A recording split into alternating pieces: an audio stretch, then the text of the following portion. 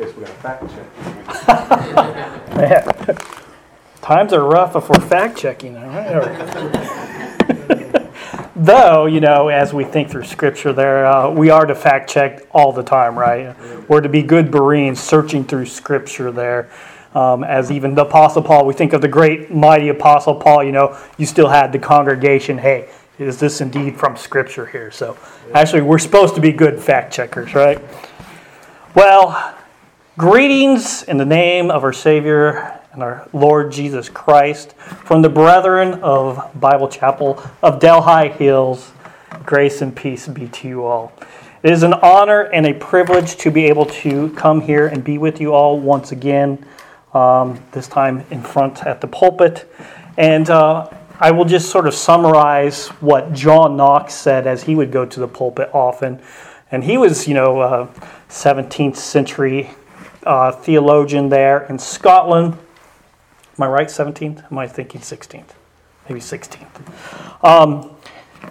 He was in conflict with the Queen of Scotland there. There was sort of this thing going on between Protestants and Catholics, all sorts of upheaval, times of trial and tribulation in Scotland. And he would go before the pulpit and say, hey, I don't go before you all, in trembling and fear and trembling in front of you. It's because I'm preaching before the King of Kings and the Lord of Lords, the God Almighty, our Savior. So I come before you as well as a humble servant who comes in fear and trembling, hopefully not because of you, but because we want to speak as ministers of the gospel, truth from the Word of God. And we don't want to veer from that. There is, great warnings in Scripture for us to be faithful and true to the Word of God. A little bit about myself as I fire this up. Pastor Doug mentioned that a pastor at Bible Chapel there in the west side of Cincinnati. We actually live in northern Kentucky. We moved from the Indiana side over to Kentucky a few years ago for various different reasons. I was raised in Colorado along with my wife as well. So we moved east instead of west, the old song, Go West, Young Man. We went actually the opposite direction there and came out this direction. I was a active duty Air Force for 11 years, still in the reserves currently. But came out this way for Southern Seminary, as Pastor Doug had mentioned. And one thing led to another, and I'm in Cincinnati now, so we don't see ourselves moving anytime soon from the area. We actually grown to love and appreciate the Midwest out here, and I don't even know what you call us, Kentuckians, Southerners, Midwesterners, I don't know. They don't know for sure out there either. Well, today's message is going to be coming from the book of Psalm 103. If you would open up the Word of God to that. Psalm 103. And you'll see in the beginning there that this is a psalm of David. Starting in verse 1. Bless the Lord, O my soul, and all that is within me. Bless his holy name. Bless the Lord, O my soul, and forget not all his benefits, who forgiveth all thine iniquities, who healeth all thy diseases, who redeemeth thy life from destruction, who crowneth thee with loving kindness and tender mercies, who satisfieth thy mouth with good things, so that thy youth is renewed like the eagles. The Lord executeth righteousness and judgment for all that are oppressed. He made known his ways unto Moses, his acts unto the children of Israel. The Lord is merciful and gracious, slow to anger, and plenteous in mercy. He will not always chide, neither will he keep his anger forever. He hath not dealt with us after our sins, nor rewarded us according to our iniquities. For as the heaven is high above the earth, so great is his mercy towards them that fear him. as far as the east is from the west, so far hath he removed our transgressions from us. Like as a father pitieth his children, so the Lord pitieth them that fear him. For he knoweth our frame. He remembereth that we are dust. As for man, his days are as grass. As a flower of the field, so he flourisheth. For the wind passeth over, and it is gone, and the place thereof shall know it no more. But the mercy of the Lord is from everlasting to everlasting upon them that fear him, and his righteousness unto children's children. To such as keep his covenant, and to those that remember his commandments to do them. The Lord hath prepared his throne in the heavens, and his kingdom ruleth over all. Bless the Lord, ye his angels that excel in strength, that do his commandments, hearkening unto the voice of his word. Bless ye the Lord, all ye his host, ye ministers of his, that do his pleasure. Bless the Lord, all his works, in all places of his dominion. Bless the Lord, O my soul. Let us go before the Lord in prayer. The Heavenly Father, Lord, what a great honor and privilege today to be able to meet together as your people, lifting up our voices in holy worship of the King of Kings and the Lord of Lords, who is sovereign over everything. And Lord, we admit before you today, as we look upon this vast world, Lord, we see wars and rumors of wars, chaos, social upheaval, Lord. And Lord, sometimes this causes us to fear. So Lord, we just lift up this to you. We lay our petitions before you, Lord, and we acknowledge, Lord, in the midst of our trials and tribulations here on earth, that you are sovereign over all, that there is nothing that goes beyond your eyes, and you control absolutely everything. So, Father, we just lift up this time of reading and teaching and preaching of your word, Lord. May it be faithful and true to the message that you have given to us. We ask these things in Christ's name. And everyone says, Amen. Well, I have a short confession to make this morning, and Pastor Doug here might say, hey, Will, you need to leave right away. But I am just as much as a Baptist as a Reformed Baptist can get. You know, and I love the creeds, the confessions. I love the 1689 and the things that come along with that, the truths that we see as we read through that. But there is one thing that I like a little bit better in the Westminster than in the London Baptist Confession or in the Catechism itself. We look at the Westminster Shorter Catechism, and my children might even be able to respond as far as the Baptist Catechism comes. What is the first question? Who is the first and chiefest being? That being the answer, God is the first and chiefest being. You know, a simple little statement right there for our children to memorize there out of the Baptist Catechism. But I actually like the Westminster Shorter Catechism here when it asks the first question, what is the chief end of man? The response, the answer is, the chief end of man is what? To glorify God. And that just doesn't stop right there either. To glorify God, but it's also to enjoy Him forever. As we reflect upon this statement, we need to ask ourselves, how are we glorifying God? How are we enjoying Him? Is this life on earth just drudgery and trials, tribulations, pain, suffering? Is this all we can sort of amount our life to here on earth? That doesn't sound very joyous to me. We're often bogged down by our daily lives. Our fears, our busyness, our struggles, our disappointments, the failures, the pain, the suffering, that we often lose sight of what we were created for in the first place, as we see in the Westminster Shorter Catechism here. In this day and the age where things are very uncertain, For me as a reservist, I sort of a little bit intrepid when I see a phone call from Washington, D.C. right now, right? When we think of the news and everything that's going on around, I'm like, I don't want that phone call, right? I don't want to see that come up. I'm like, because I sort of know what's going to come after that. Hey, Sergeant Glover, pack up your gear, right? It's time to go. These things we can worry as human beings. As we look at Psalm 103 here, though, I would like for us to reorient our sight and our focus on how we might glorify God and how we might actually enjoy Him here on this Lord's Day.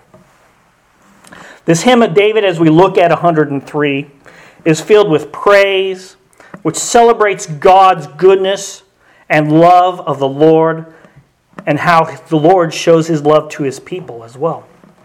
This is the first of 4 psalms that reflects upon God's dealing with His people, His covenantal people here. From creation to exile. It goes through all this right here in Psalm 103. The structure is something known as chiastic or chiasm. In fact, if you have a handout at some point after service here, I have several of these for you to see the structure. This is really interesting stuff when you get into Bible college and stuff and you're first introduced to some of these things. And somebody who grew up in a rural America, much like maybe some of you here as well, English wasn't even seemed like a first language for me when it came to grammar and syntax and all these things, right? I was just barely making by back then, I'm just a good old farm boy at heart right there. But when we look at even the structure, it's really incredible how the author here, David, sort of wrote this structure of how the beginning sort of looks back at the end. It sort of reflects that, and the middle here also looks back near the tail end here. And it's fascinating how God uses even our language inside the Word of God. Matthew Henry stated this about the structure of this psalm in particular. For he, David, concludes, "Bless the Lord, O my soul," as he began. So we see that. If you look at 103, he begins how he ends. Blessing God and giving Him glory must be the Alpha and the Omega of all our services. Amen. Psalm 103 opens with each singer addressing his own soul. Then it transitions to the Lord's faithfulness, and it returns once again and calls us to bless the Lord. This is the outline of my message. I like to give a little lead in here to help us along. We see 3 sections here in Psalm 103. The first 5 verses are, "Bless the Lord, O my soul, forget not His benefit." The second portion is verses 6 through 19, the Lord's faithfulness. And then lastly, the third section here, verses 20 through 22, let all creation, not just us, all creation, join in blessing the Lord. We will then conclude the message with some personal application as well. So let us look at Psalm 103 here. What does it mean to bless the Lord? As we open up and we look at these first 3 words, bless the Lord. Surely the Lord doesn't need blessing. He's in need of nothing. He lacks nothing. He doesn't require it. It's not needed from us to actually bless the Lord. So what does this mean when it says bless the Lord? Well, first, David recognizes that the human heart is prone to ingratitude. Ingratitude. My heart is just as prone to that as everyone else. Even more so, it seems like sometimes, right? Yeah. There's periods and times in our own life where we're ungrateful, we're not happy, we're discontent. We're asking questions from the Lord, like, why me, God? So David recognizes this from the very onset. He's exhorting himself. He's sort of encouraging himself to praise the Lord. And he gives reasons why his heart should offer up such praises. Where is this blessing coming from? Is it a mere mental recognition, something in my head? I just have to think, if I think it enough times, if I say it enough times, it becomes true. I don't think that's what it is here. Because David here offers up evidence. evidence of the blessings of the Lord, the benefits as we see here in the King James Version that God gives us. There is concrete evidence in our own lives, just as there in David, of the benefits that we receive from him. David responds with gratitude offered up to God as well, which comes from the very fabric of his being. So this isn't just a mere mental rehearsal we're doing. It's something deep inside of his soul that he's talking about. And if that's not enough of his soul, it says then everything else that is left within him, he blesses the holy triune God. Verse 2. David once again says he will bless the Lord. He reiterates this from his soul. And he recalls himself to remember the benefits God has done.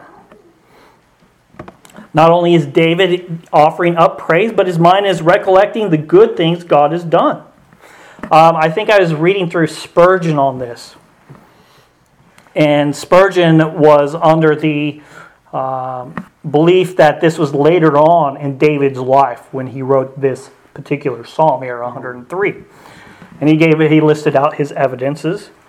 But, I think in light of sort of this heartfelt thing, we can sort of recognize this isn't a very young David. He's gone through, he's seen some things, right?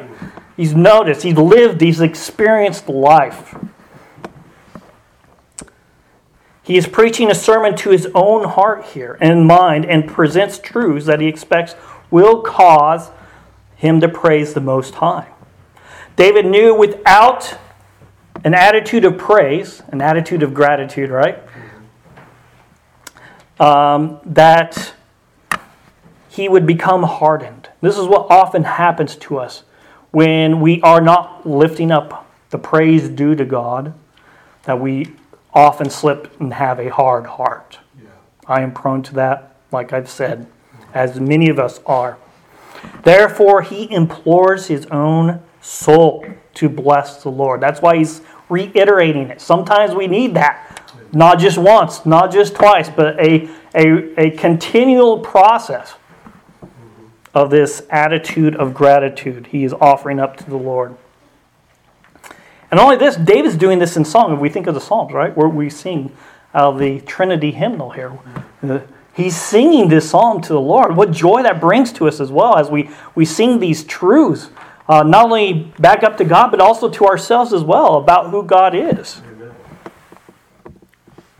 If the first question is how to praise the Lord, then David's first answer to this praise happens when the heart gratefully remembers God's blessing in our salvation.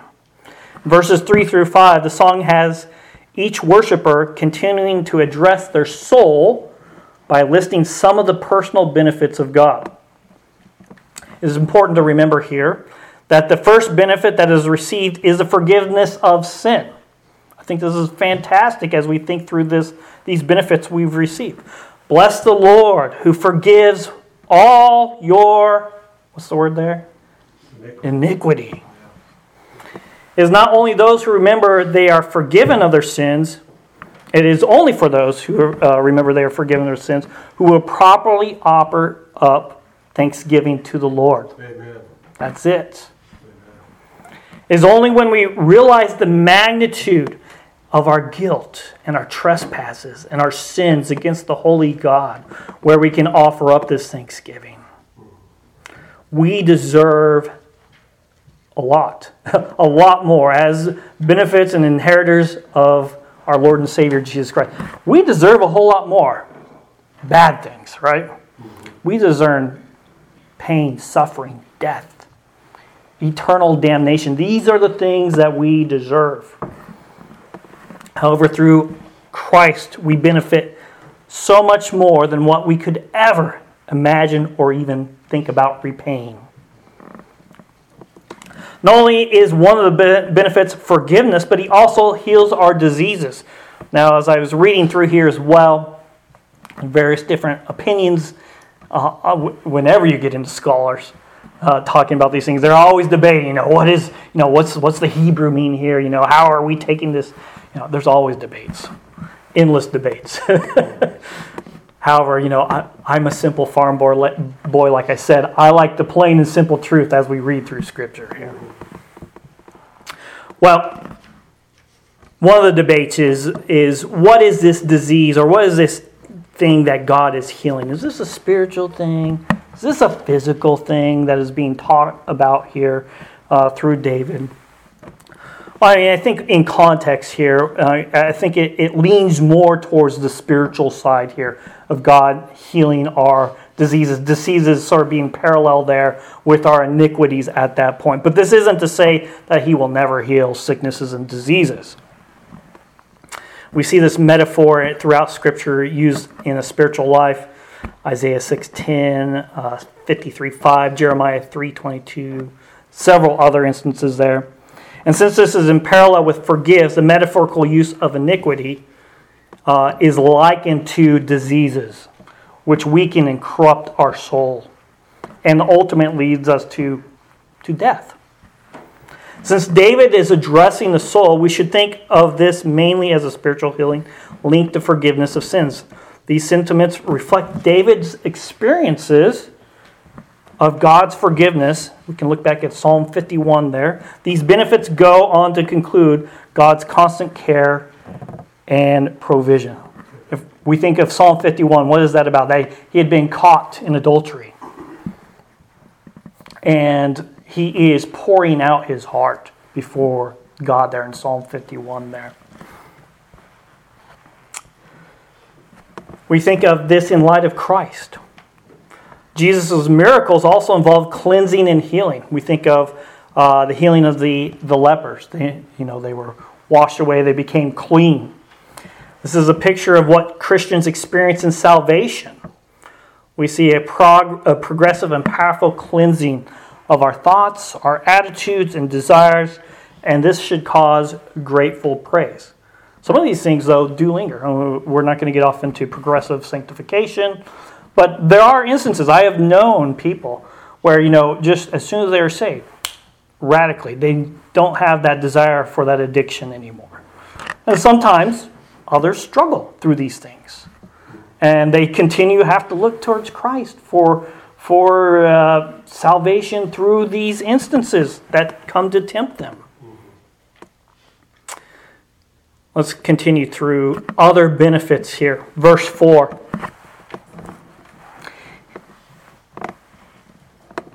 Who redeemeth thy life from destruction, who crowneth thee with loving kindness and tender mercies. For those who have received forgivenesses, and I will make this claim, the only ones who can receive these forgivenesses are those who have submitted and confessed in the name of our Lord and Savior Jesus Christ. That is it. You cannot receive these benefits without that assurance through Christ. But for those who have received forgiveness and healing, their life has been saved from destruction. That is a yes and an amen right there. We no longer have to fear the grave. Redemption tells us of deliverance from the misery which sin has been cast out. I think of the story of John Newton. The famous hymnist there wrote Amazing Grace. Some of you may know, some of you may not, that he was actually a slave boat captain early in his life there. And he recounts his coming to faith there on one of the slave ships, and they were undergoing a tremendous storm. So much so that they thought they may lose the battle against the storm, the waves crashing against the deck there. And he was down below there at the pump well. Now, I've been doing some YouTube stuff. I'm a history guy too. So I was watching something on these big, magnificent boats, the sail ships. And they were always constantly leaking, which I was like, oh, really? That's interesting, right? They're always leaking. So there's always some people down at the bottom that would use this sort of like circle instrument there that would be part of the pump. They'd be pumping out the little bit of residue water coming through the cracks of the boards there. So they're always doing this. But in the midst of the storm, you get more men down there to pump even harder.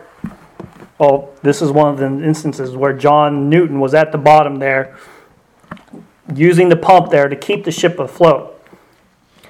And in the pit, his mind laid hold of biblical truths, Scripture itself, that his mother had taught him. And at that moment is when he cried out to God, "Save me!" Hey, I think that had a double intention there. Save you from what? From the sea? Yes, absolutely. But as he was recollecting the Word of God here, save his soul as well. And he sort of goes back to this point in his life as instrumental in turning his life around. Deliverance for Christians can come in many different ways.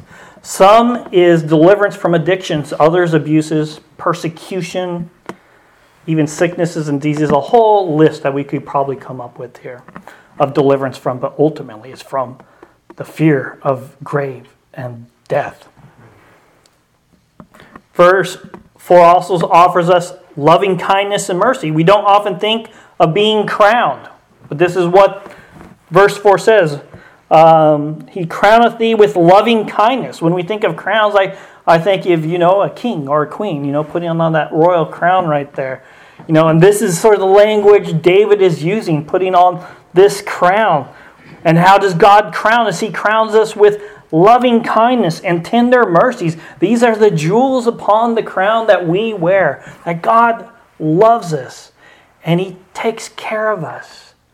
And He's not like this Father up above in heaven who is just waiting for us to make a mistake, a mess up, and sort of, and we'll get into this a little bit later, that God, doesn't want a chide. He no longer wants that. But He doesn't want that from us. He wants to give us these crowns, these jewels, to show us loving kindness and tender mercies in our lives.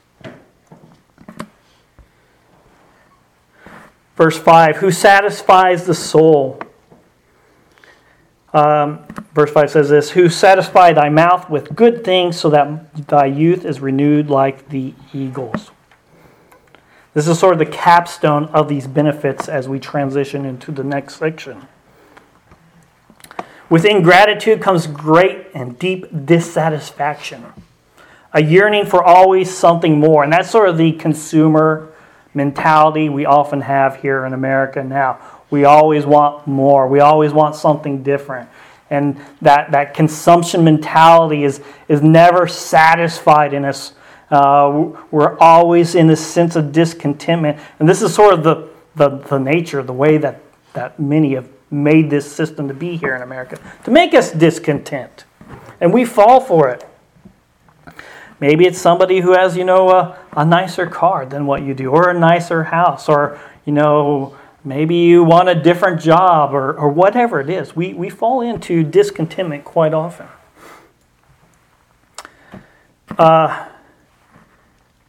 This is a thirst that can never be quenched. However, with this promise, we see that comes satisfaction of the soul. And I think back to John 4:14, the woman at the well. Whoever drinks of the water that I will give him will never be thirsty again. The water that I will give him will become in him a spring of water, welling up to eternal life. This is, the woman at the well was like, oh, wow, I want that water, right? I never have to be thirsty again? Not at all? That sounds fantastic. Give that to me. That's not what Christ was talking about. He was the spring of living water that He was offering up. This doesn't mean that we will never receive hardship through these times. And it doesn't mean in the midst of our trials and hardships that we can have satisfaction. We can have satisfaction in the midst of our trials and sufferings. That is given through us through our Lord and Savior Jesus Christ. Verse 5. And we are restored like youthful eagles. It's a plural, eagles. One of the most amazing, majestic things I've ever seen in the wild is a bald eagle. I don't know. I'm not from Indiana here. I don't know if you have bald eagles around here, but it is one of the most majestic. Not only is it our national bird, that's fantastic, and I'm thankful it's not a turkey. That would have been really odd. Yeah. But I remember we were there in Colorado, and at that point in my life, I'd seen maybe 2 or 3 in the wild. That was it. of a bald eagle. And I look over to my wife. I'm like, do you see that out in that field? And she's like, what is it? And there was 7 bald eagles all surrounding this one carcass and flying around. It was like, wow, it just like made my day. I saw, a beautiful bird right there just flying around, its prey, and 7 of them. I saw more in that one day than I'd had in my own whole entire life. I mean, we often see these type of images inside the Bible here, of majestic creatures, like the eagle here. We are restored like youthful eagles. 2 Corinthians 4:16 says this, though our outer self is wasting away, and as I age, I can say, yes, I can feel that a little bit more than I was, maybe 10 or 20 years ago before. Our inner nature is being renewed day by day. This is sort of like a weird paradox. Yeah. That our body is aging, growing frail, falling apart, all sorts of issues. But our inner self, our spiritual self is being renewed. It's actually growing more youthful, like the eagle who is soaring through the sky there. Amazing. The eagle is an emblem of strength, vitality, and youthful endurance. Isaiah 40:31 says this, but they that wait upon the Lord shall renew their strength. They shall mount up their what? Their wings as eagles. They shall run and not be weary, and they shall walk and not faint. This promise is fulfilled in the life beyond death, where ultimately we will have a glorified body, where that glorified body will reflect the reality of our spiritual body that has been renewed. This is the hope that David completes the chain of many benefits we see through verses 1 through 5 here in Psalm 103. We see a powerful role of gratitude in David's life, spurring praise to God. Forget not all his benefits. And David argues as he follows up with an impressive recounting of the blessings for which every Christian should be grateful for. The Lord what? He forgives, He heals, He redeems, He crowns us, He gives us satisfaction, and He offers renewal. If we want to live for the glory of God, then we will exercise our hearts with this kind of remembering that David shows us here. Let's continue on here, verses 6 through 19. The Lord's faithfulness. This is a reminder here of, and puts our focus on 2 motivations to live in praise of God. Love for Him and awe for His greatness and majesty. And to be balanced in our spiritual life, we need both of these, to love Him and to fear Him. That is an interesting statement. We're to love and to fear. I am a son of a Pentecostal pastor. And the last thing I ever wanted to do was get in trouble while we were in church, which happened quite often, in fact. Me and my brother would get into it. And, if I heard from behind the pulpit my dad say, we are going to have words after the sermon, I knew that was not good, right? I was in big trouble. I can remember one time where he actually stopped the service for me and my brother. That was even worse. Anyways, this truth of that we must fear. I feared my father from those words, but I also loved and respected the man dearly. The Lord's dealings, 6 through 14. In these verses, David develops his case for God's love. First, he proves God's love, and then he displays God's love. And then he measures God's love, and finally he illustrates God's love. Verses 6 through 7, here's the Lord executeth righteousness and judgment for all that are oppressed. Righteousness and justice are the blessings of protection for those who might exploit or harm the oppressed. And this refers to the oppressed people in general, but especially stresses God's care for His own people. We tie this into the next several verses of why I make that claim. This isn't just for everyone. This is for God's covenantal people, these promises. Verse 7, it stresses God's care for Israel. It becomes a little more clear here as we continue on. He made his way known unto Moses, his acts unto the children of Israel. There you have it, his covenantal people, to his prophet Moses there. We remember that David was writing 10 centuries before Christ, and sometimes you'll hear me vacillate using Christ in here, and ultimately we see that the promises are fulfilled in Christ here, and I hope we understand that for those who are of faith here. The question isn't, hey, was David actually thinking of Christ? He was. He just didn't know the name. Yeah. He didn't know who Jesus Christ was, but he did believe. He was a man of faith, just like we are. He just saw it before the incarnation of Jesus Christ, and we get to see a little bit better, a little bit more focused lenses here of who Christ is, who this ultimate Savior was. He was writing, well before Christ. But he is also recollecting the Exodus here, too, of Israel, as he's talking about Moses and the children of Israel here, and how God had saved his people. These were sure proofs of God's amazing love to his people.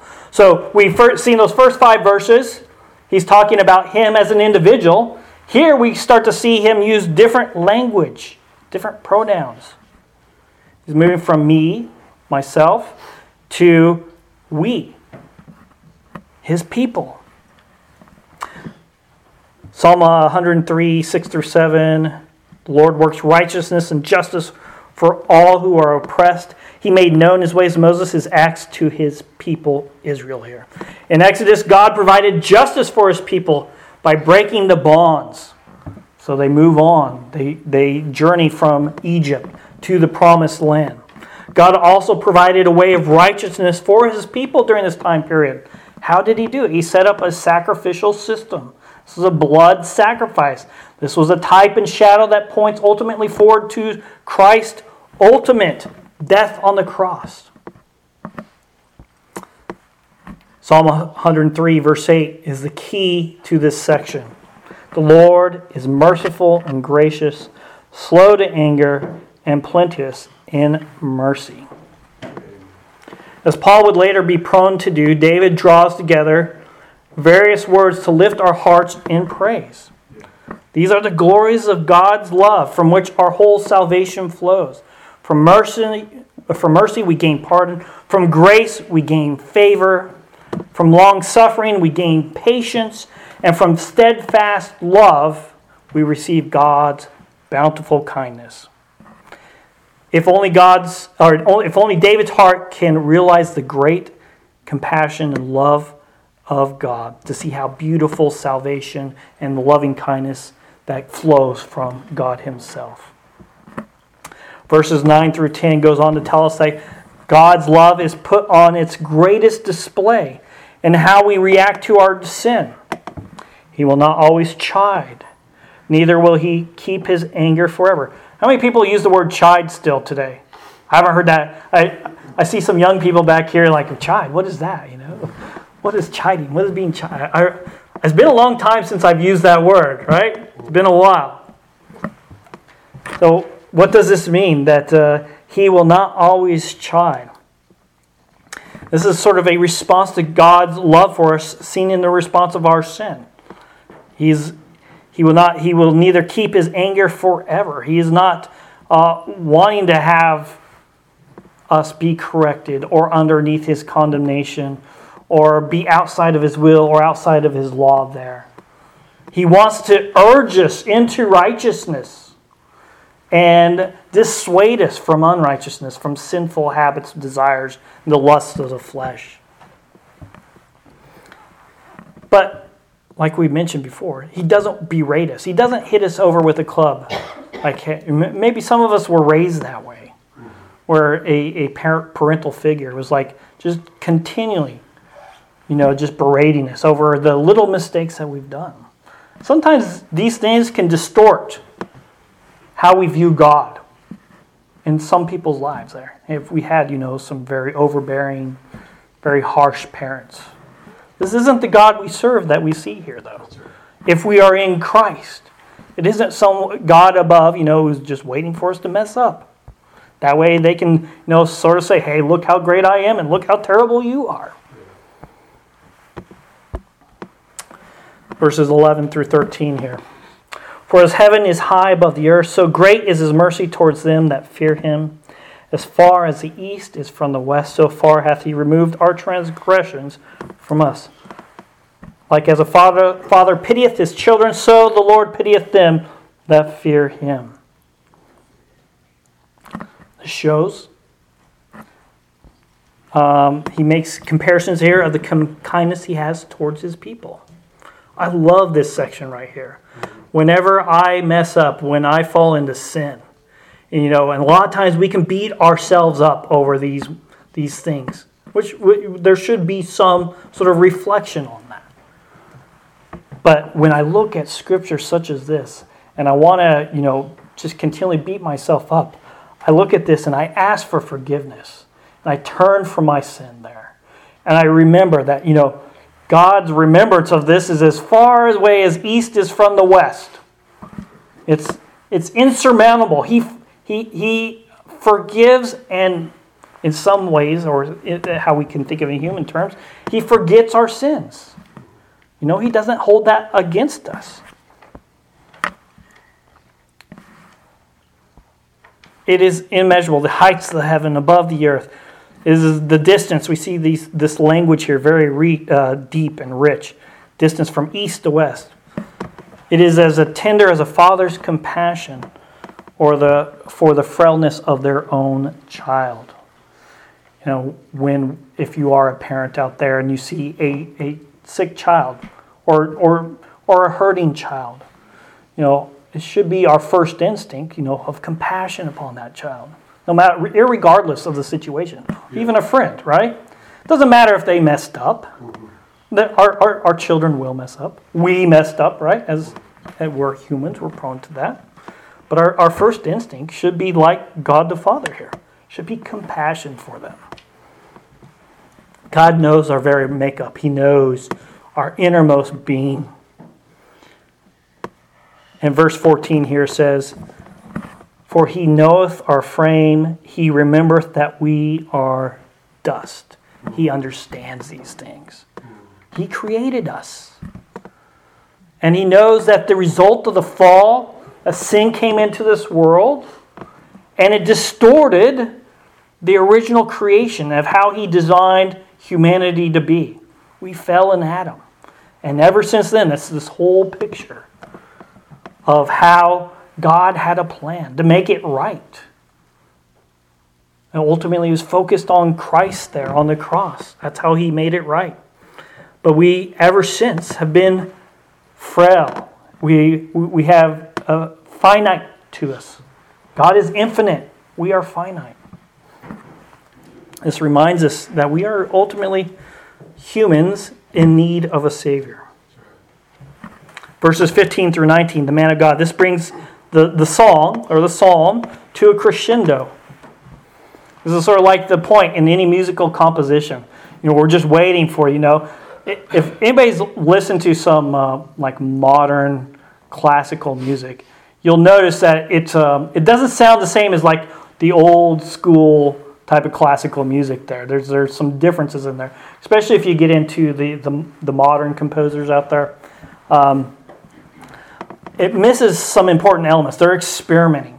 Or we can even see this in art as well. We think of modern art versus, maybe medieval art. And I teach medieval history for a group of homeschoolers there.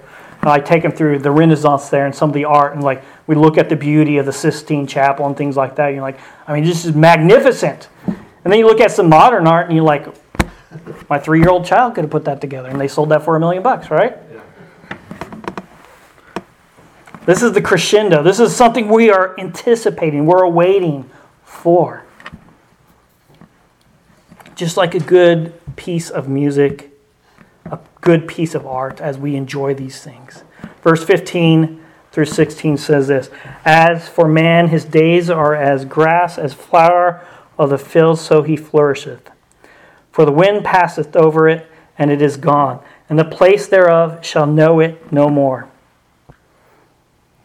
David shows that praise for men is misplaced. We are like grass.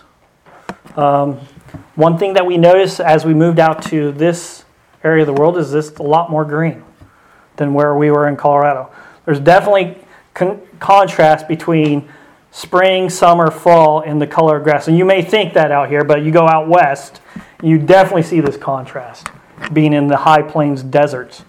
You know, it's not until spring when some of the snow starts to melt and the rains come in like, oh, well, our dead grass that looked yellow and brownish, it now looks green. We see this contrast here. And you see that changing of seasons in the grass.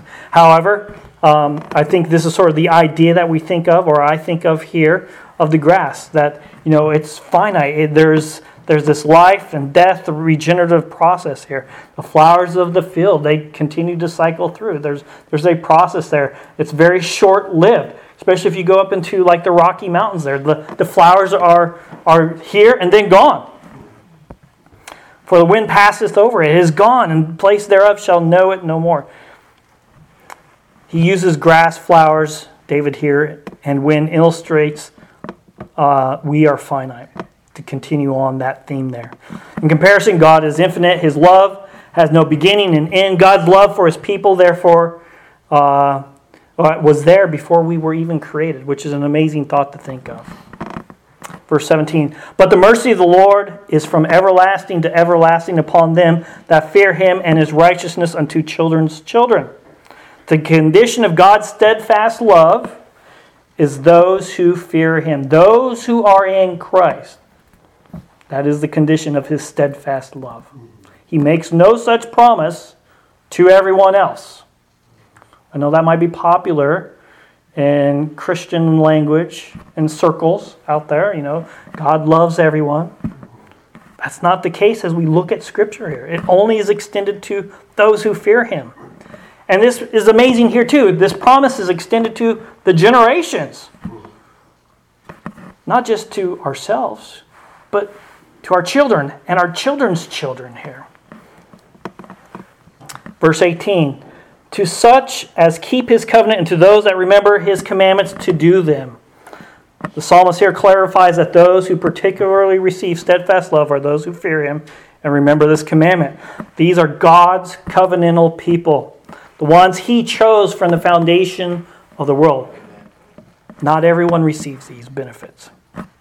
Verse 19, the Lord hath prepared his throne in all heavens, and his kingdom ruleth over all. This links some of the divine kingship that we see in some of the other Psalms here, I believe 93 through 100.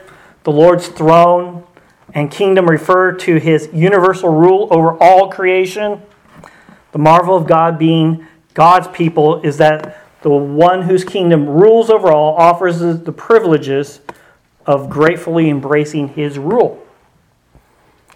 Despite what our eschatological, our end times view is, as we look out to the world today, or whether we shouldn't be a Christian nation or not, some of the pop culture and Christianity debates going on, one thing remains true. God's kingdom rule is forever, and it's over everything. Stephen Charnock said this, it is fixed, this is talking about his rule and his kingdom, not tottering, it is an unmovable dominion. All the struggling of men and devils cannot overturn it, not so much as to shake it. His dominion as himself abides forever, and his counsel, so his authority shall stand, and he will do as he pleases. Do you really believe this in the midst of the chaos that we seem to live in right now? Do you believe God frets, sort of wrings his hands like, oh, I don't know what's going to happen next? You know, I think sometimes we think of God in this way. Like, does God really know what's going on in this? I mean, this seems pretty messed up, you know? It's not. He's in control of it all. After listing all these benefits, the psalmist returns to the urging various creatures to bless the Lord, echoing verses 1 and 2 as we continue on here in verses 20 through 22. Let me read the last 3 verses here. Bless the Lord, ye his angels that excel in strength, that do his commandments, hearkening unto the voice of his word. Bless ye the Lord, and all ye his host, ye ministers of his that do his pleasure. Bless the Lord, all his works in all places of his dominion. Bless the Lord, O my soul.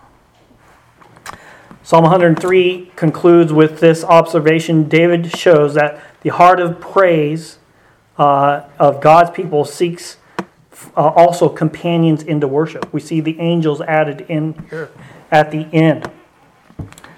This address goes beyond the individual soul, but the angels, the host, the ministers here. It emphasizes that we are ready to, in their obedience to the Lord's will. Not only are we in obedience, but the angels are in obedience to praising, blessing the Lord here. Christ also represents this model of obedience in his humanity.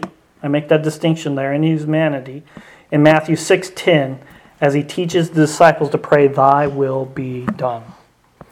And it finally wraps up here, verse 22, "Bless the Lord, all his works in all places of his dominion. Bless the Lord, O my soul." So, few applications as we wrap up today. When we focus on our own self, we slip into a life of joylessness and ungratefulness when that focus is here. I believe it was even Charnock, it might have been McShane, who stated, for every time I look at myself, I need to take 10 looks at Christ.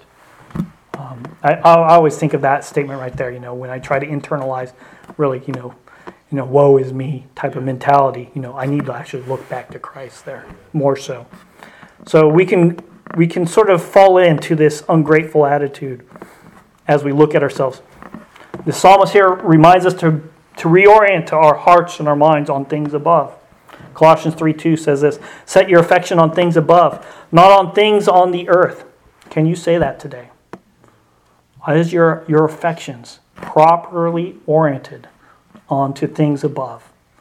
Or are you so worried and focused on things here on this earth that you forgot the most important thing? If you lack joy, you find yourself constantly in a bad mood, you are frequently ungrateful, then turn your gaze back to Christ. A second application for believers, we need to meditate on these verses and pray for God to fill our hearts with gratitude and praise despite our circumstances and our feelings. We live in an age of entitlement where we expect certain things. And if we don't get those expectations met, then we're unhappy. One of our family hymns that I think about often is Count Your Blessings. I don't know if you've seen that here or may have heard it. It's an older hymn, and in our family tradition, we've sang it from everything from births to deaths to everything in between. Weddings, it was sung on our wedding as well, if I remember right. But it wasn't something we just did, hey, let's get together as a family and talk about the things we're thankful for one time a year. That's good. That's a good thing for us to do. But this should be something we're doing, constantly, all the time. What are we counting our blessings? What are these benefits that God has given to us? For the unbeliever, so I gave some of these things to reflect upon here for the believer. For the unbeliever, you have no confidence in knowing God's good benefits. You should not expect these things to happen. It is only merely by the grace of God that anything good has happened in your life in the first place. For that person who has no faith in Christ, I encourage you today to flee to Him, to Christ, the Son of God, the one who came into this earth, fully God, fully man, so that He would go ultimately to the cross and die and atone for our sins. It just doesn't stop right there. That's a great story. But there's also more to it. He didn't just atone sins for a universal approach that everyone now is saved and will go to heaven. That's not the case. We have to have our faith in Christ. We have to, there needs to be a semblance out of that fruition of salvation from Christ. There has to be repentance of those sins. We have to bear fruits. These things should be self-evident in Christians.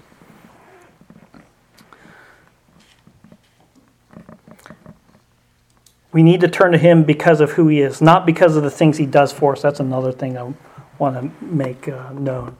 Sometimes, we think of the gifts rather than the giver. We need to turn to the giver more so than the gifts that He gives us.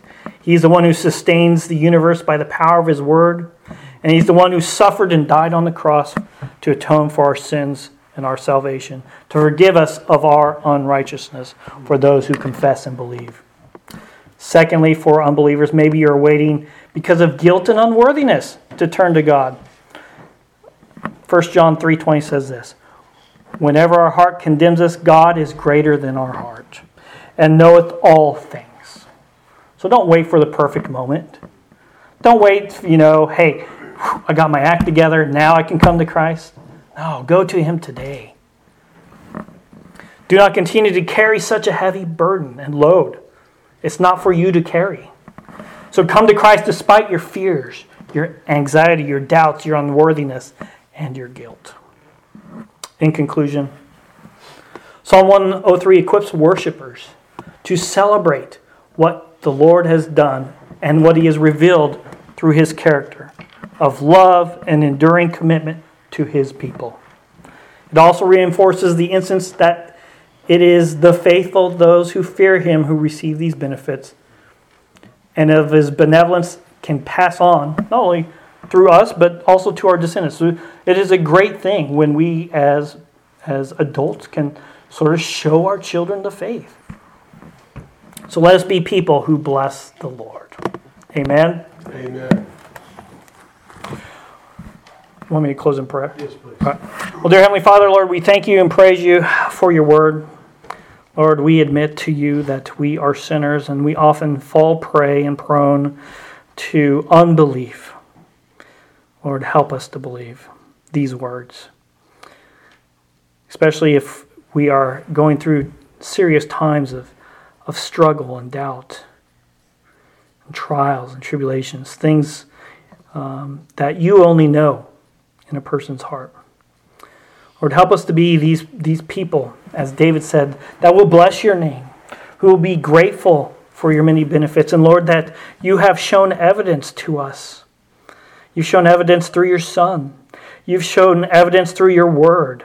You've shown evidence, Lord, in our own lives, the many times, providentially, that You have intervened. Now, Father, I hope that this message for the believer, Lord, will bring comfort and peace to our lives and reorient our thoughts to You.